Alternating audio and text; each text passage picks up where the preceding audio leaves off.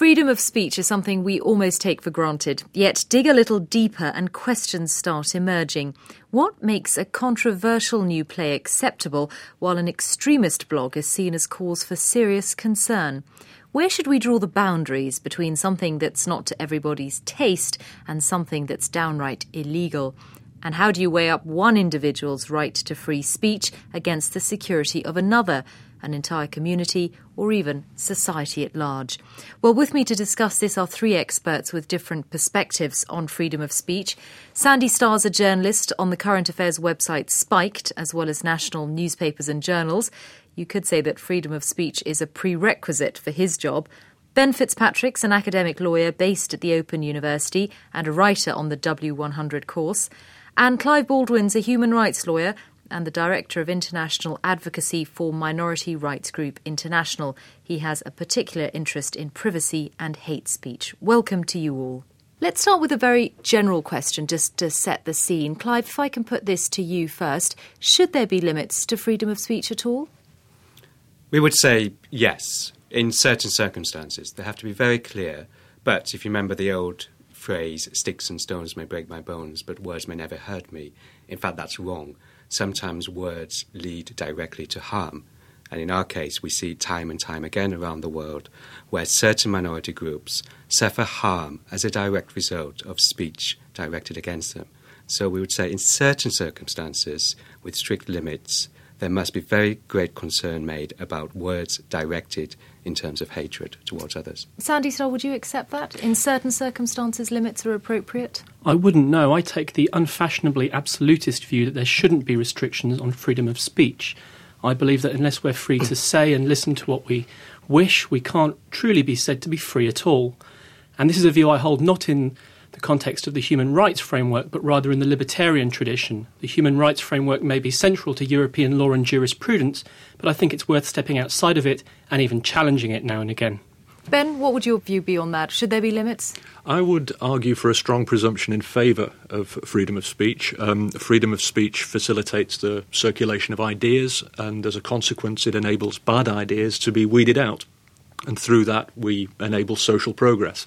I think, though, that there are circumstances where we can identify speech which is causing identifiable harms, and there may be a case then, maybe, for the intervention of the law to restrict that speech. OK. Well, that's the general picture, if you like. Let's go on to talk more specifically, because freedom of speech, when it crops up, is almost all in a specific set of circumstances that grabs people's attention. One of those areas where it's become a particular issue has been literature and the arts. Clive? Coming back again to this point of when can speech cause direct harm, it's important to say in what circumstances, and for our point of view, when it's directed in terms of incitement of hatred, which will then cause direct harm to someone. I would say those will be in general situations where it's something very public and high profile, such as the media.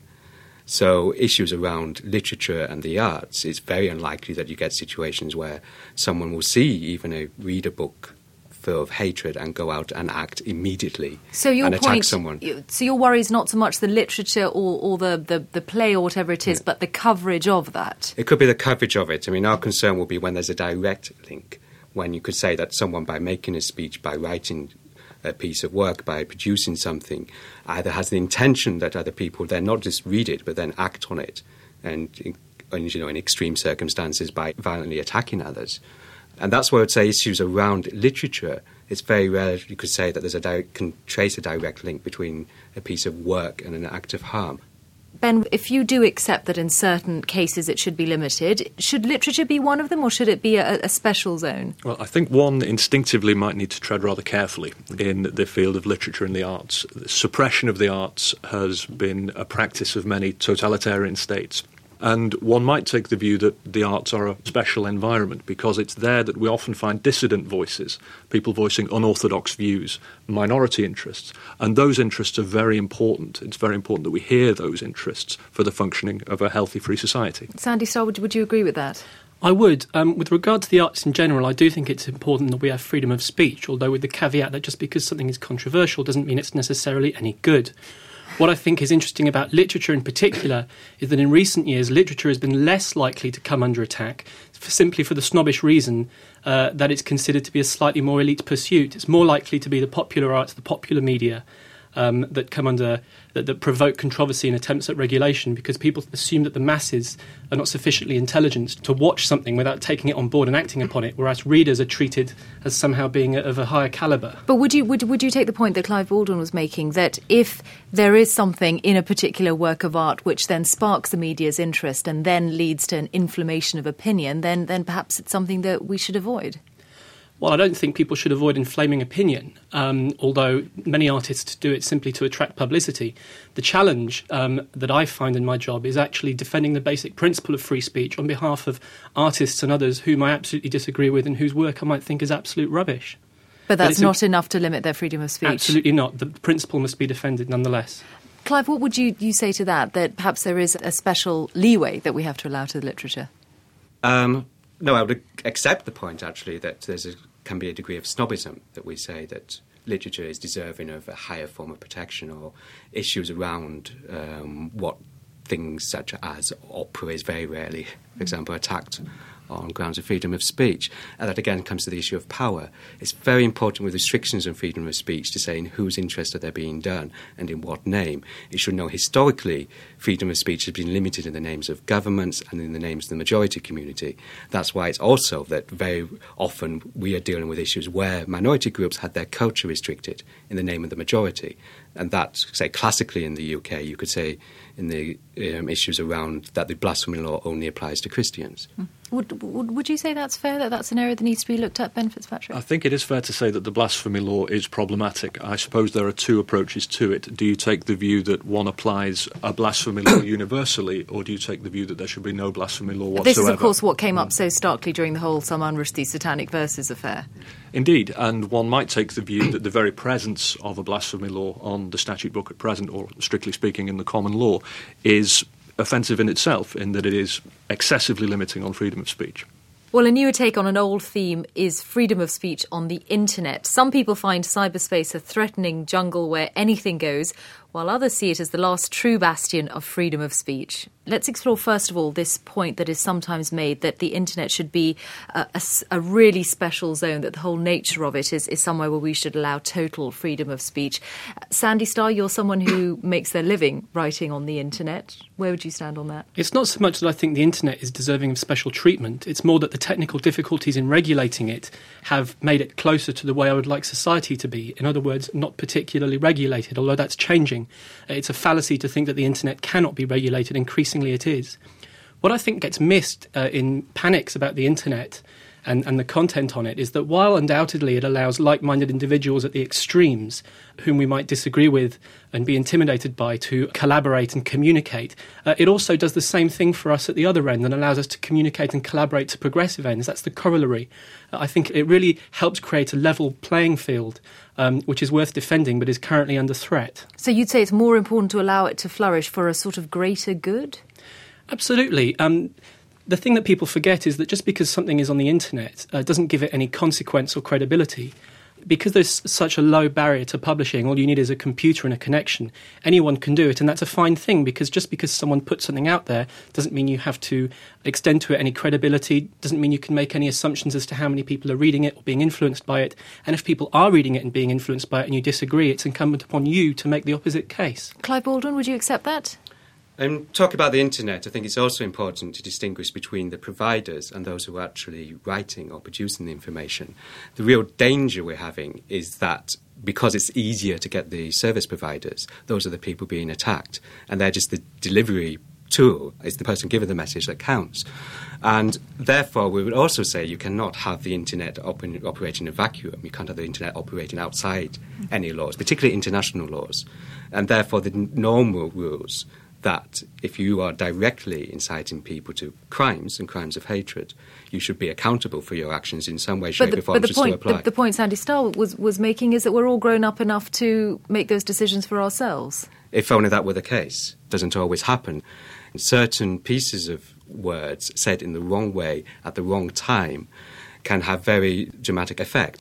So if you were standing outside a pub and two people were having a fight and one of them produced a knife, and a friend of his was saying to him, "Go on, stab him."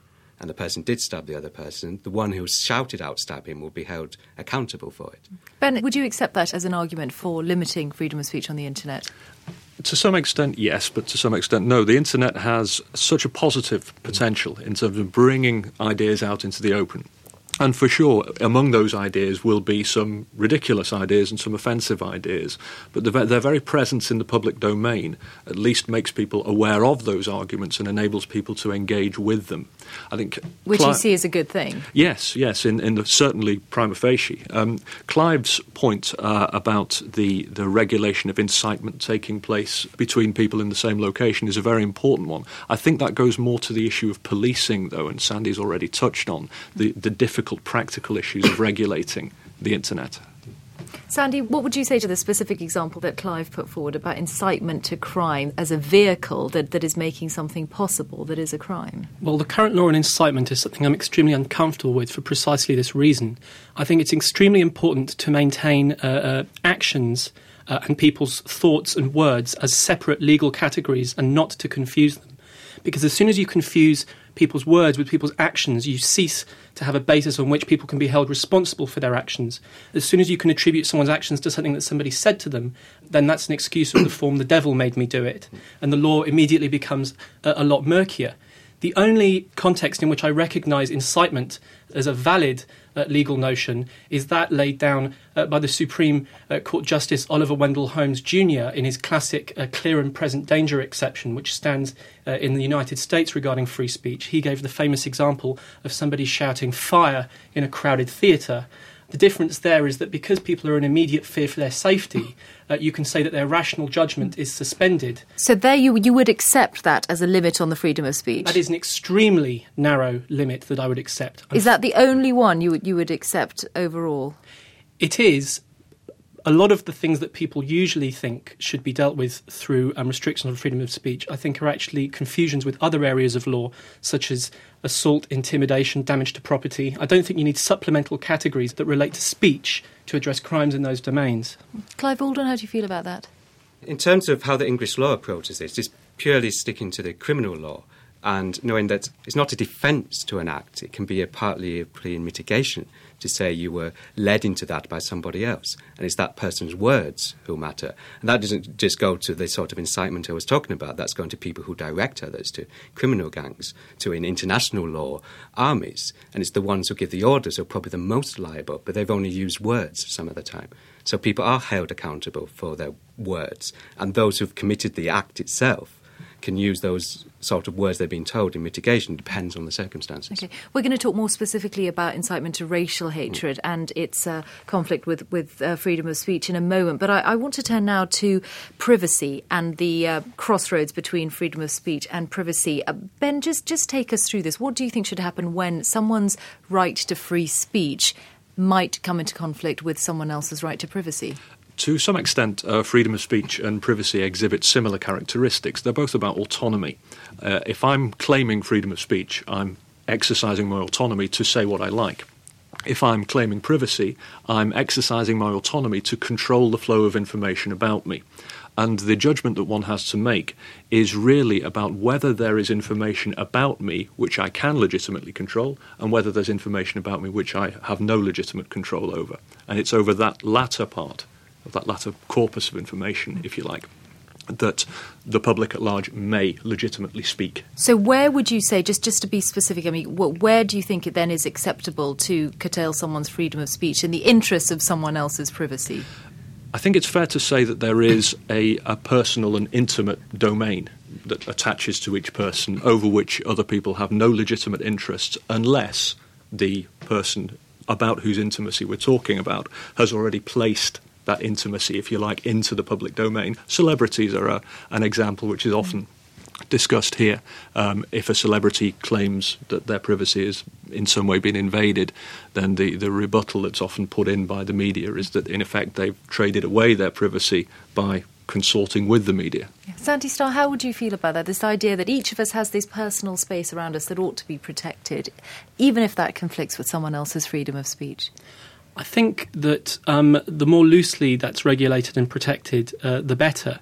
As with freedom of speech, I come from the libertarian tradition of believing that the best way for the authorities to protect something is to give you the latitude to enjoy it by backing off, not by stepping in and enforcing it on your behalf, as is the European human rights tradition latterly, where clearly the right to privacy and the right to free speech can come into conflict, require minute negotiation, and essentially both are compromised as a result. Aren't you assuming, though, that most people are pretty good, perhaps, and won't be doing things like this, infringing other people's privacy? I mean, you're kind of making a lot of assumptions about the inherent goodness and our regard for each other in society. I'm not making those kinds of assumptions. I'm talking deliberately in the abstract because people's perceptions of privacy and its importance, particularly privacy, change over time as technology changes, as cultural habits change.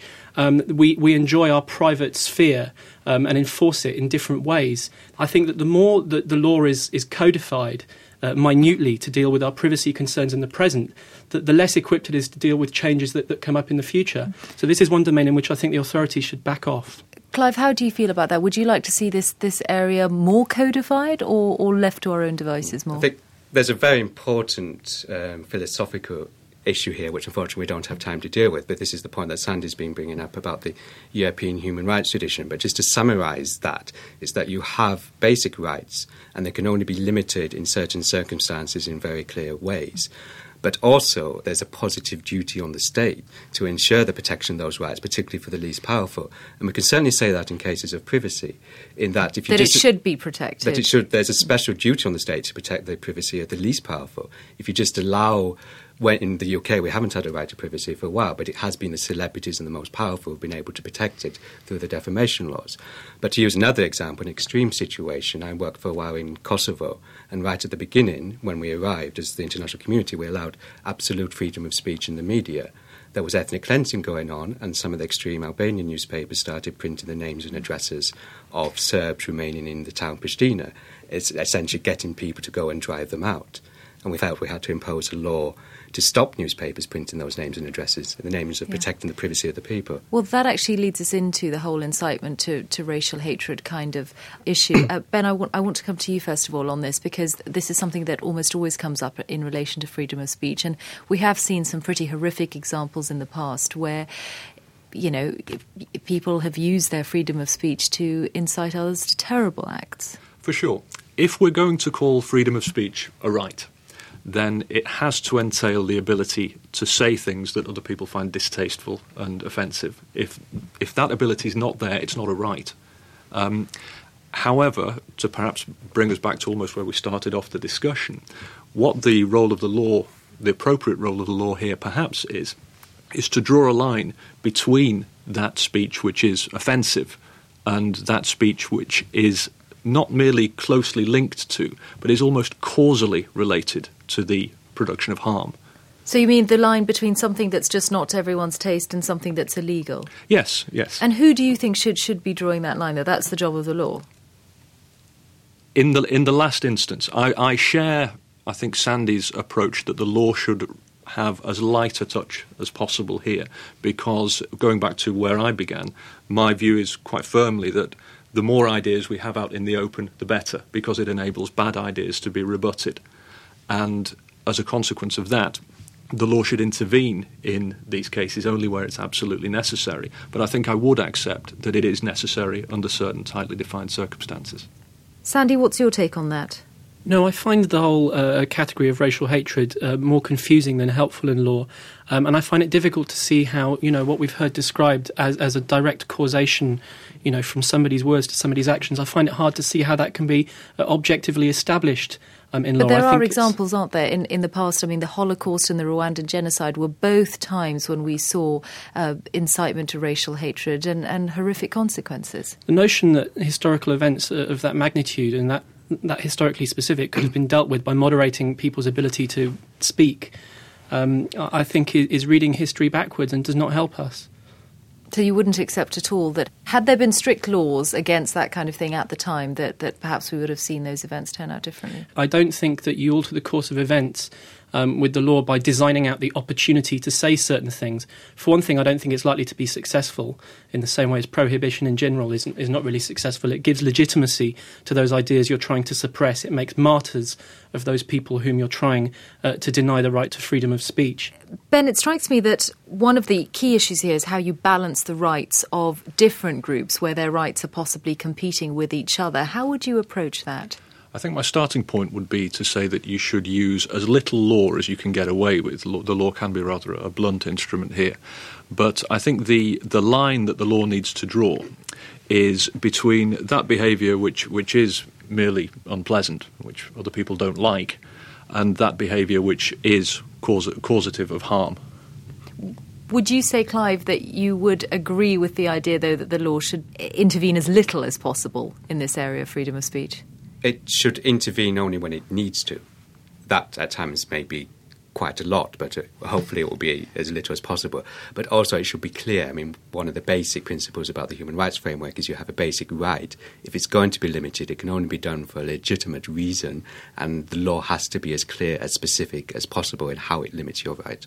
Would you accept that, Sandy, that as long as it's clear and specific, then would you accept some kind of limit on freedom of speech? The problem is I don't think it's possible to have a clear and specific limit within the human rights framework, which gets to the heart of the problem I have with it. Because the human rights framework defines people's rights positively as things that are enforced on your behalf by the authorities, firstly, it puts people's rights in conflict with one another, and you have this notion of balance, which is quite alien to my conception of rights. And second, rights are constantly up for negotiation. They need to be clarified. There are ambiguities that keep coming up. There are actually some fairly laudable statements of principle in the founding documents of the human rights framework, the Universal Declaration and the European Convention. The problem is that those documents aren't very good at dealing with subsequent events when ambiguities are thrown up, and the authorities are constantly given the latitude to renegotiate and add exceptions and qualifications to freedoms such as freedom of speech. I prefer a model of rights that is unambiguous. Ben, what would you say? Number one, I suppose, is it possible to have such a model, but would you accept that there are deficiencies with rights such as freedom of speech when it comes to the way they're set out? I certainly take the point about ambiguity in law, and to be fair, that's not just a problem to do with freedom of speech, that besets the law as a whole. I do think, however, that with rights in a legal framework, the notion of balance and the notion of conflict is to some extent inevitable. If I'm actually claiming a right, then I may well be claiming the ability to do something that you don't like.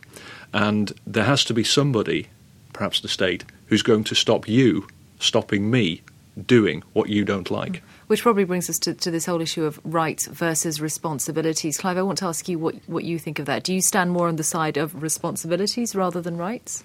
Well, the starting point is the rights. It's called human rights. But it's knowing that every right almost brings with it a responsibility. Under the human rights framework, a few rights are absolute and can never be limited, such as torture. But even in those, in reality, many governments still carry it out. But freedom of speech is one of those which specifically brings with it duties and responsibilities under the human rights framework. And another critical issue under it is that you cannot use rights to interfere with other people's rights and abuse other people's rights. It's not a cover for it. Sandy, I'm assuming that you probably wouldn't like the rights and responsibilities idea at all.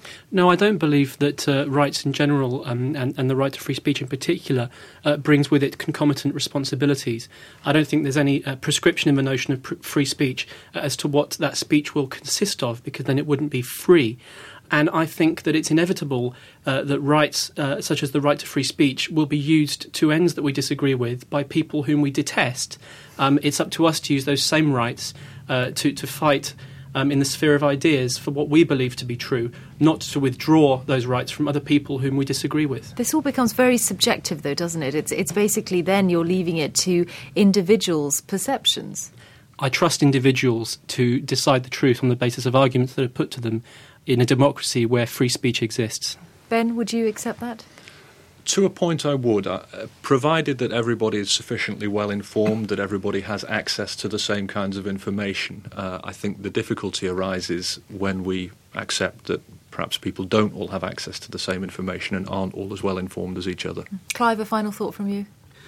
Go back to how I started and say, although I'd accept the basic principle that was just said, there are certain circumstances when words do kill or cause harm, and those cases we have to limit them. Well, we could, of course, talk on this topic for hours, but I'm afraid in this particular studio there's a definite constraint on our freedom of speech, and that's the ticking of the clock. So I'd like to thank our contributors, Ben Fitzpatrick, Sandy Starr and Clive Baldwin, and to invite you to pick up the conversation where we've had to leave off.